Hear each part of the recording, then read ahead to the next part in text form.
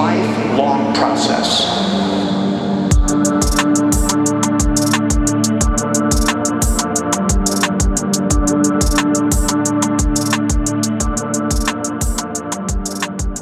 Hello, hello, hello. My name is Robert. I am the Recovery Guy, and you guessed it. If it's Tuesday, this must be the fix.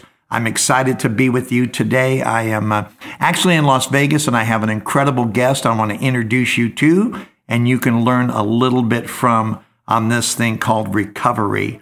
A couple bits of business to take care of with you. Thursday, the checkup is going to move to Friday. There's going to be a couple things that we are going to want to do midweek in 2020, and so I need to move that out. So this week, do not look for the checkup to be on Thursday. Look for it to be on Friday, and I appreciate your understanding. Also, so many of you have talked to me about what can you do to become more involved and how can we elevate the content and our approach to recovery and wellness. Well, one of the things that we're doing is we have decided to use Patreon.com. Patreon.com is a way for you to become involved and support this podcast, the website, and the other things that we're looking to do as outreach. What I want you to do is go to patreon.com/recovery guy and learn how you can support this broadcast, this podcast, the recovery movement. We have a new Facebook page called Recovery Movement that I want you to become involved with. So I will also be supplying a link to this in the description of this podcast. So either click on that link and go to patreon.com/recovery guy or just go there directly. Now, without any further ado, this is a guy, who we meet in the beginning sort of sets the table for who we possibly can become. And he's going to think I'm giving him way too much credit because that's just the way he is. But when I first got to the rooms of Alcoholics Anonymous, I was as lost and as afraid as any one of us are when we know that if something doesn't change, we're going to die. And Steve was one of those people who took me aside, took me under his wing, along with Scott and Buddy and Eddie and Texas Mike. But Steve was integral. Steve was actually my first temporary sponsor that I went to, and I said, I need someone to help me, and I would like it to be you. And the greatest thing about knowing Steve is that Steve is still doing what Steve was doing when I got to the rooms over 33 years ago. So with no further ado, I'm going to introduce my friend Steve M. to you and let him share a little bit about himself, and then we'll talk about some aspects of recovery and the things that he has seen over the years. Hi, everybody. This is kind of sitting here, and my ego is kind of trying to go, well, no, a lot of this is not true, but at the same time, yeah, it is. It's my sobriety date, by the way, is September 28th, 1985. And when I came into Alcoholics Anonymous, I was broken, spiritually, physically, and mentally. It talks about it in the doctor's opinion. It talks about it in Bill's story. And that was me. And my final day of drinking, I was at my mom's home and watching cartoons on a Saturday morning. And after a 4-day run, I had finally committed to myself that I couldn't do it anymore by myself. I was totally beat up. And I said a little prayer, and I said, God, I need help. I can't do this anymore. And the 90 seconds later, a commercial on TV came on, and it was for a recovery hospital. So I called that number, and they said they didn't have a bed, and they said, try this number. And I tried that number, and I got into WestCare, and my life changed. And I was 3 days sober, and I had the spiritual experience, and I want to tell you, my life changed. And I had a couple of guys that were counselors at there that became instrumental in my life, and I could understand what they were saying and through all that I found out who I was, and all the people that Robert just mentioned, yeah, they were close friends. They were the guys that got me sober, and they taught me what it meant to live in a society that is AA, and yeah, I learned a lot. You know, Steve, when you first came in, I know so many of us, we experience a sense of loneliness and despair. What was your feeling or your response when you first started coming to AA after you got out of treatment? Did you notice anything different in terms of, you know, the fellowship or the life you were living compared to what you saw coming through those doors? Well, when I started first come into the rooms, all of a sudden it was like these people are like me. You know, they understood me without me saying anything, you know, and I was accepted, something that I had never been before. And through that process, I learned that I never really had friends before. Everybody was just an acquaintance. And it was, what can I get you to do to get me where I wanted to go? And I learned that that's not a really, really very positive way to live. And very negative and very hurtful. And I had destroyed my family. And today I got my kids back because of this program. My ex-wife and I, we get along. You know, she understands what was happening to me now. And yeah, my life is good, and that's where I'm at today. When I first came in, and by the way, I love to hear stories of restoration. You know, I'm back in Las Vegas with Laura, and we spent a couple great days with two of our grandsons, and tonight we'll have dinner with my daughter Carol, who's one of the daughters I walked out on, the mother of our two of our grandsons, is one of the other daughters that I walked out on, and, you know, to have that restored, you know, you remember, Steve, how you realized that we could have lost everything forever, and then there comes a point where we see things starting to be returned to us, you know, sometimes quickly, sometimes slowly, but they will always materialize if we work for them. When did you start realizing that your personal recovery was starting to mend some old ways? You know, I never perceived it that way. I mean, I've heard other people talk about it that way, but I never perceived it that way. I understand that perception, but I just found out that things were starting to happen for me differently. You know, life at work was becoming easier because I wasn't quite as competitive. Because I was a stagehand on the Strip for 30 years, and it's a very competitive atmosphere to live in. You know, I used to go to work to get drunk.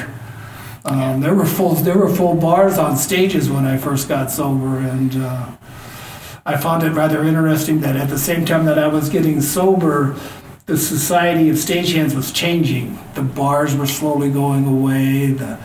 The way that things were happening on stages started to change a little bit, because it wasn't just me changing; it was the whole atmosphere around the work situations was changing at the same time.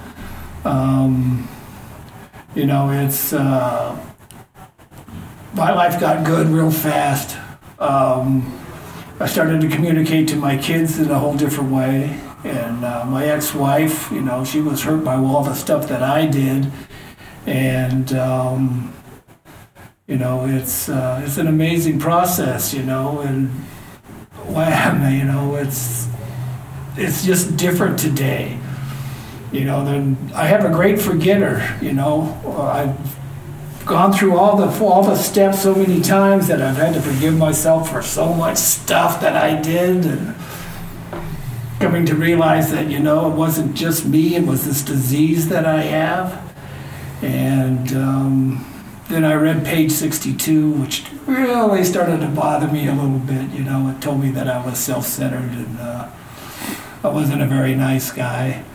And it's what could I get you to do to get me to where I wanted to go? And that was my life before this. And then I got into these rooms and they started to do things. So at that time there was smoking in the rooms, and so go clean the ashtrays, and go do this and go do that, and make coffee, and and make sure that that somebody else who's a newcomer, go talk to them, get out of myself, that's one of the things that I had to learn how to do, because that's when I came into these rooms, man, I had no clue on how to do that.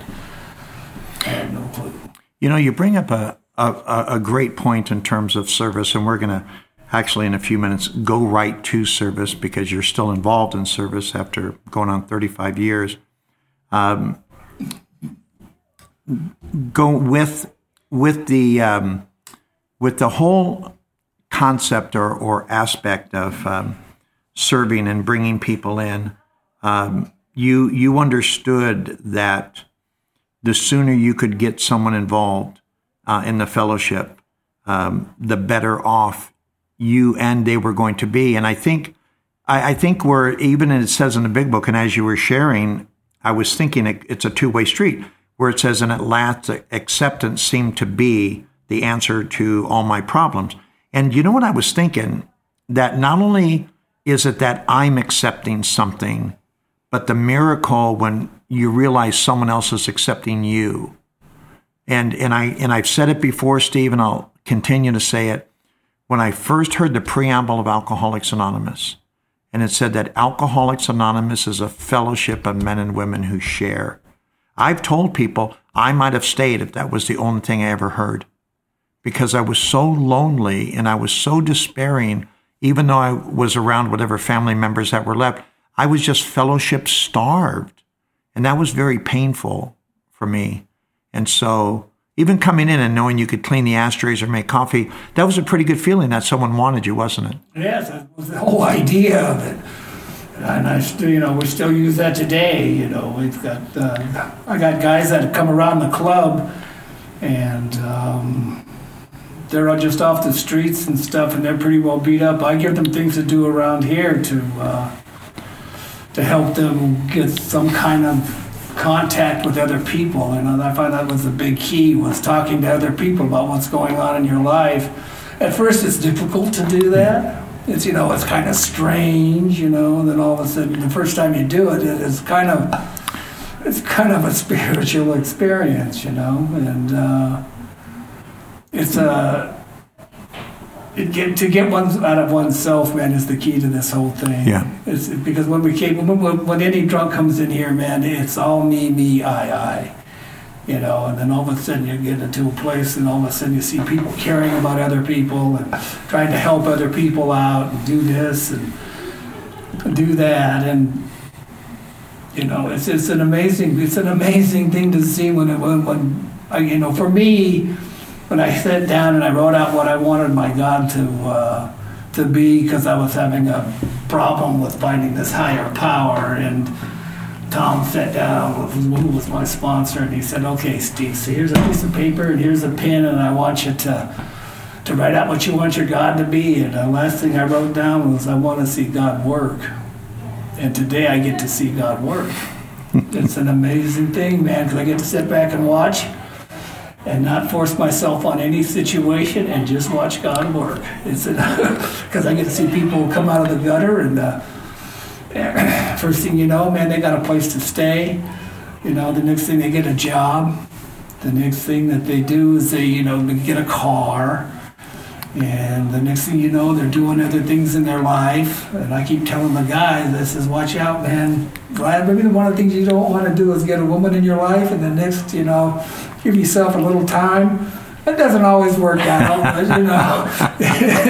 it's, discovering myself was a big trip, because I was one of those guys that didn't listen to my sponsor, and it caused me a caused me a problem for a few years. And so, I'm not talking about days, months, or weeks. I'm talking about years. And so I finally got that figured out. And my life's good today. And, you bring up something great, and I didn't preface it, but we are having this conversation from an Alano Club in Las Vegas over on 4600 South. It's called the Triangle Club. And if you're not very familiar with an Alano Club, it's essentially a fellowship hall that has AA meetings and other types of meetings in it, just to have a gathering place for people. And and when I met Steve back in 1986, there was a club called the Turning Point that sadly enough is no longer in existence. And every now and then I drive by there just to have a physical memory of how life-changing it was for me, and the importance of having a fellowship and having a place to go. And Steve even mentioned about people coming in and all of a sudden they've got a place to sleep. Well, Slow Will, who's my sponsor now since Jack passed away, as so many of you know, Will and Steve are also very good friends. And I don't know if you remember, Steve, but Will and Trish gave me a couch to sleep on. Yeah. Because I didn't have. Now we're going to. This is going to come back. So, it's been a long time. Yeah. But that's what people do in environments like this. They see a need a person has, and if they're able to fill that need, then to the best of their ability, they do that. And when other people stop wanting us to get around, and when we talk about that, even coming back, and you'll share the thoughts with me on this. At the end of meetings where it'll often be said, keep coming back, it works. I was really afraid that if you knew everything about me, and this really worked in my mind, I was pretty twisted, but I see Steve nodding his head, so he probably knows where I'm going with this. Yes, I know where you're going. I thought if you knew everything about me, that I would be the first person in the history of Alcoholics Anonymous that you would ask not to come back. And I laugh at it now, but Steve, that was real for me. That's absolutely real for all of us. Yeah. You're not alone in that one. Yeah. And so how do you, as someone who's still tied into recovery on a daily basis, working here with the club and seeing people come and go and trying to institute that fabric of fellowship and letting everyone know that it doesn't matter, you're welcome regardless? Yeah, it's my attitude, and being in the position that I have to watch my attitude because I am an alcoholic, and there are days when I go out there in La La Land, and so I have to mentally watch how I react with people that are actually working for me. I'm part of a board, and I'm responsible to that board. But at the same time, the board seems, for some unknown reason, they trust this alcoholic. I can't tell you what all that's about, but I make decisions on a daily basis, and I make sure that people know where I'm coming from. But I try to do it in a very pleasant and very, try to break down their walls. I'll talk to the people that work for me about their personal situations, because I'm beyond the point of being afraid to ask somebody something. Because I am responsible today for my actions, and so it's I stick my nose sometimes where I think people don't think it belongs, but at the same time I usually just wait, and things just seem to work out. Yeah, Steve was right, and so it's just that I have a higher power in my life, and I try to leave control to him. But part of that, while leaving that control to him, that tells me that I have to participate in some manner in this thing I call sobriety. And, my life has really, really changed a lot because I just retired. And so I have a lot of free time, and that's why everybody keeps dumping all this stuff on me. Oh, Steve will do it. Yeah, Steve will do it. So, and I love people's personalities, man. It's how I react to their personalities, man. It works. Things just to work out. When I met Jack back in '86, and he was the manager of the Turning Point, and then subsequently went to work and manage Intergroup or Central Office of AA in Las Vegas. Jack, And when Jack died in January, Steve, I sat in his hospital room, and three days later he would pass away, and I was able to sit with him for a few days and hold his hand and talk to him. And at that point, we knew that it was just time, not if. The diagnosis, everything, all the testing that came back, there was just the cancer was so accelerated. So I was very grateful that our friend Richard Hansine had called me and said, "Come on down. This is the end." So I did, and as I was leaving, and I want to talk to you about this, Stephen, and get your opinion on this and to the depths if you want to take it. I looked at Jack, and it was a very sad moment because I knew this was it for him and me. And I said, "Jack, if I'm going to carry your message, I need you to tell me what to tell them." And he looked at me and he said, "Bob, tell them it works." And you know, Jack, it was keep it simple, sweetheart. It was the KISS system.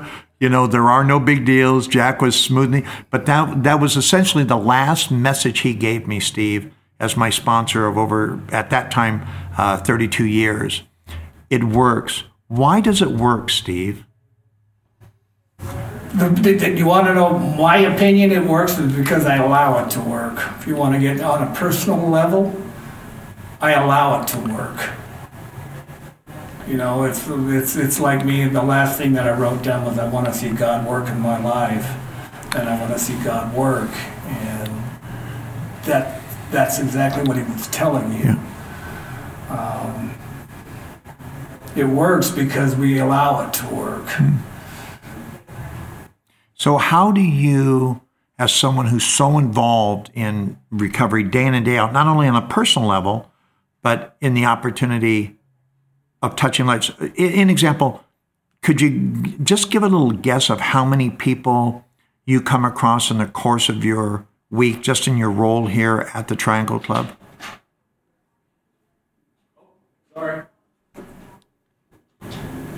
How many people do I come in contact with? Yeah. How many people do you think that you have an opportunity on any level at all to really interact with and to help share that message or confirm that message or give them that message? Because sometimes for the first time. I've actually thought about this. It's about 200.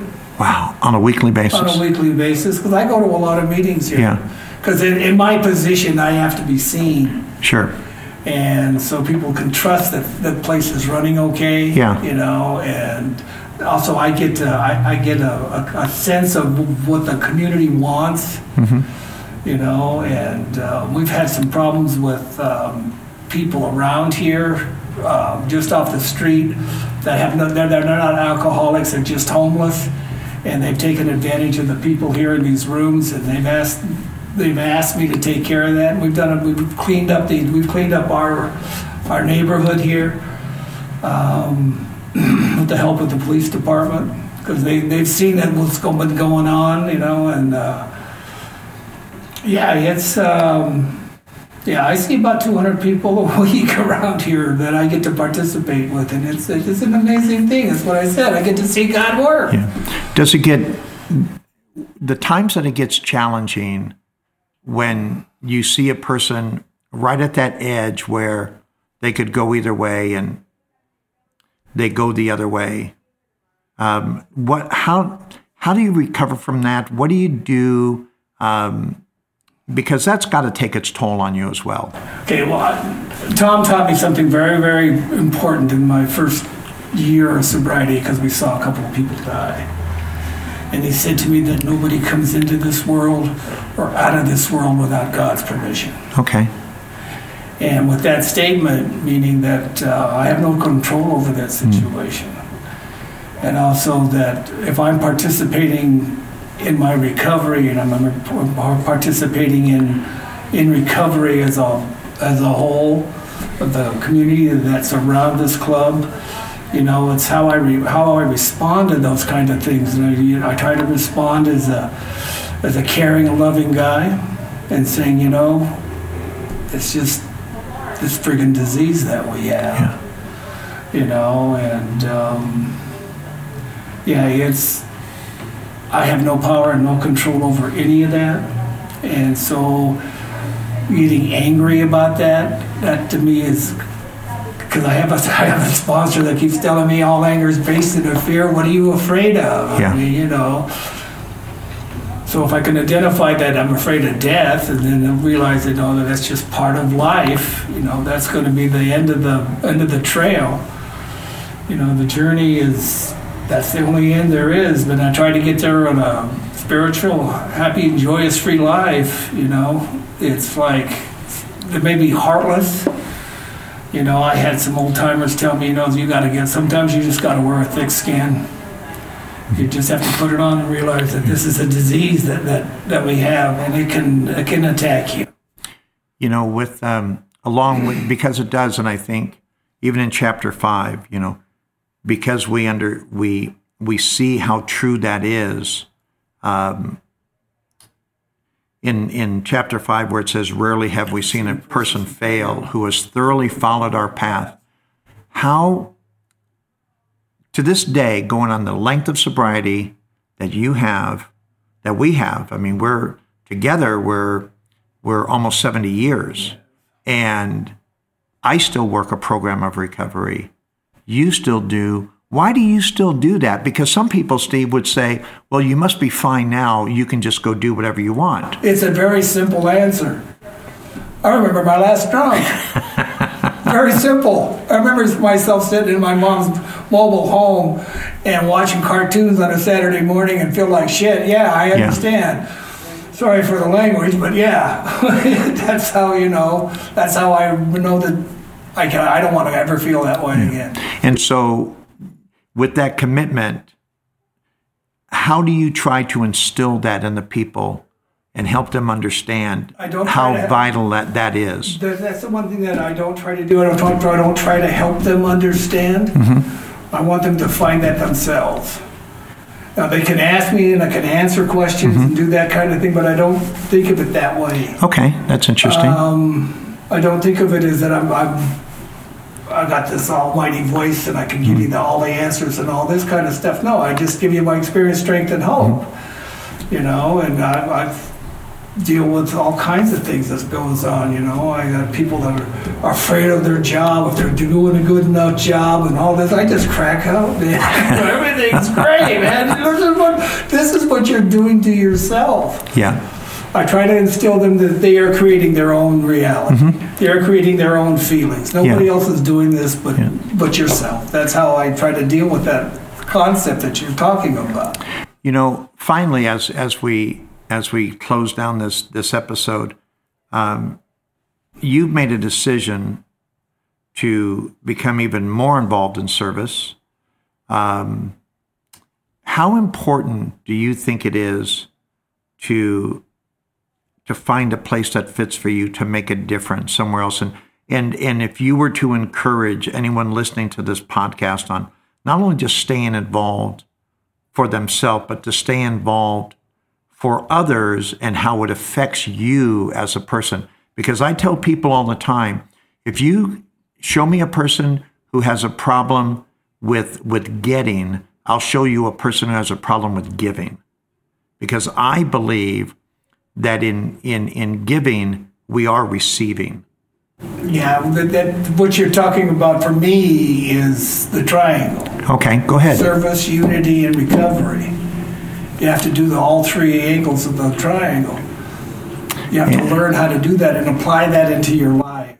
Well, not only apply it, how is that? Okay, so you've applied it into your life. Has that evolved over time for you? Of course it has. Yeah, and I think that's just normal. If you stick around here long enough and you're really in part of the process, and you get into service, you get into understanding what unity means, and you get into understand what recovery means, then all of those things together moves you to where you're supposed to be. So, 3 messages, just short. What message would you have for someone listening to the podcast who's new to whatever recovery, because more than just alcoholics or drug addicts listen to this podcast, but someone who's new to deciding that life has to be different, and then a person who is a little bit down the road and wondering what else they need to do, and then maybe a message for a person who's been around for a while and why it's important that they stay active. Oh, that was good. I had it in my head when you were asking it, and I just now forgot it. I'm getting up there, man. Give me a break. No, but the deal of it is action. You have to keep it to action.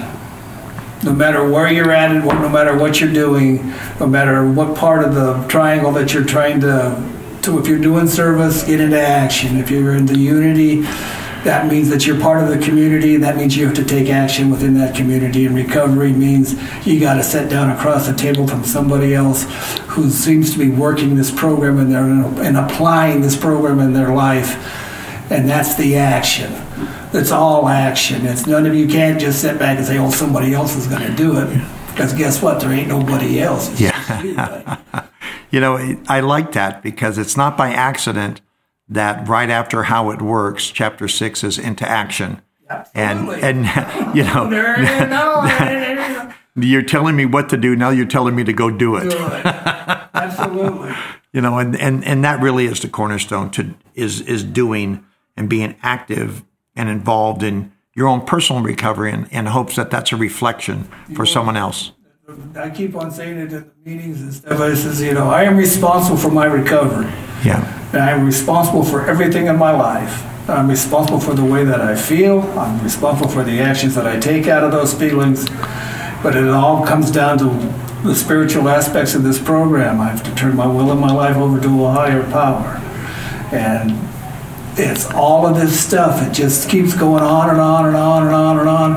Because the deal of it is, it's the journey. It's not the destination. Because we all know where we're going to end up eventually, but it's getting there, and how I get there, and how I can joyously live in my life today. And my life's good, man. I have a great time. And trust me, folks, I know that he does, because if he didn't, he wouldn't say it. So, Steve, it's really been a pleasure sitting with you tonight and going through some of these things. Folks, I hope you enjoyed it as much as I did. Steve is just one of those places, people who has a place in my heart that will live forever, because of how instrumental he was in being my friend when I didn't think I would ever have a friend. And so for that, I'm very grateful, and the time that we've had together. So, folks, thank you so much for joining Recovery Guy podcast. And once again, look for patreon.com/Recovery Guy, link in the description, or go right to patreon.com. Once again, we are moving the checkup this week to Friday, and we certainly hope to hear you there. Continue to subscribe, continue to comment, continue to share. I've said it once and I'll say it again. We might have gotten sick apart, but we get well together. So thank you for joining us. My name is Robert, and I am the Recovery Guy. I was trying to do everything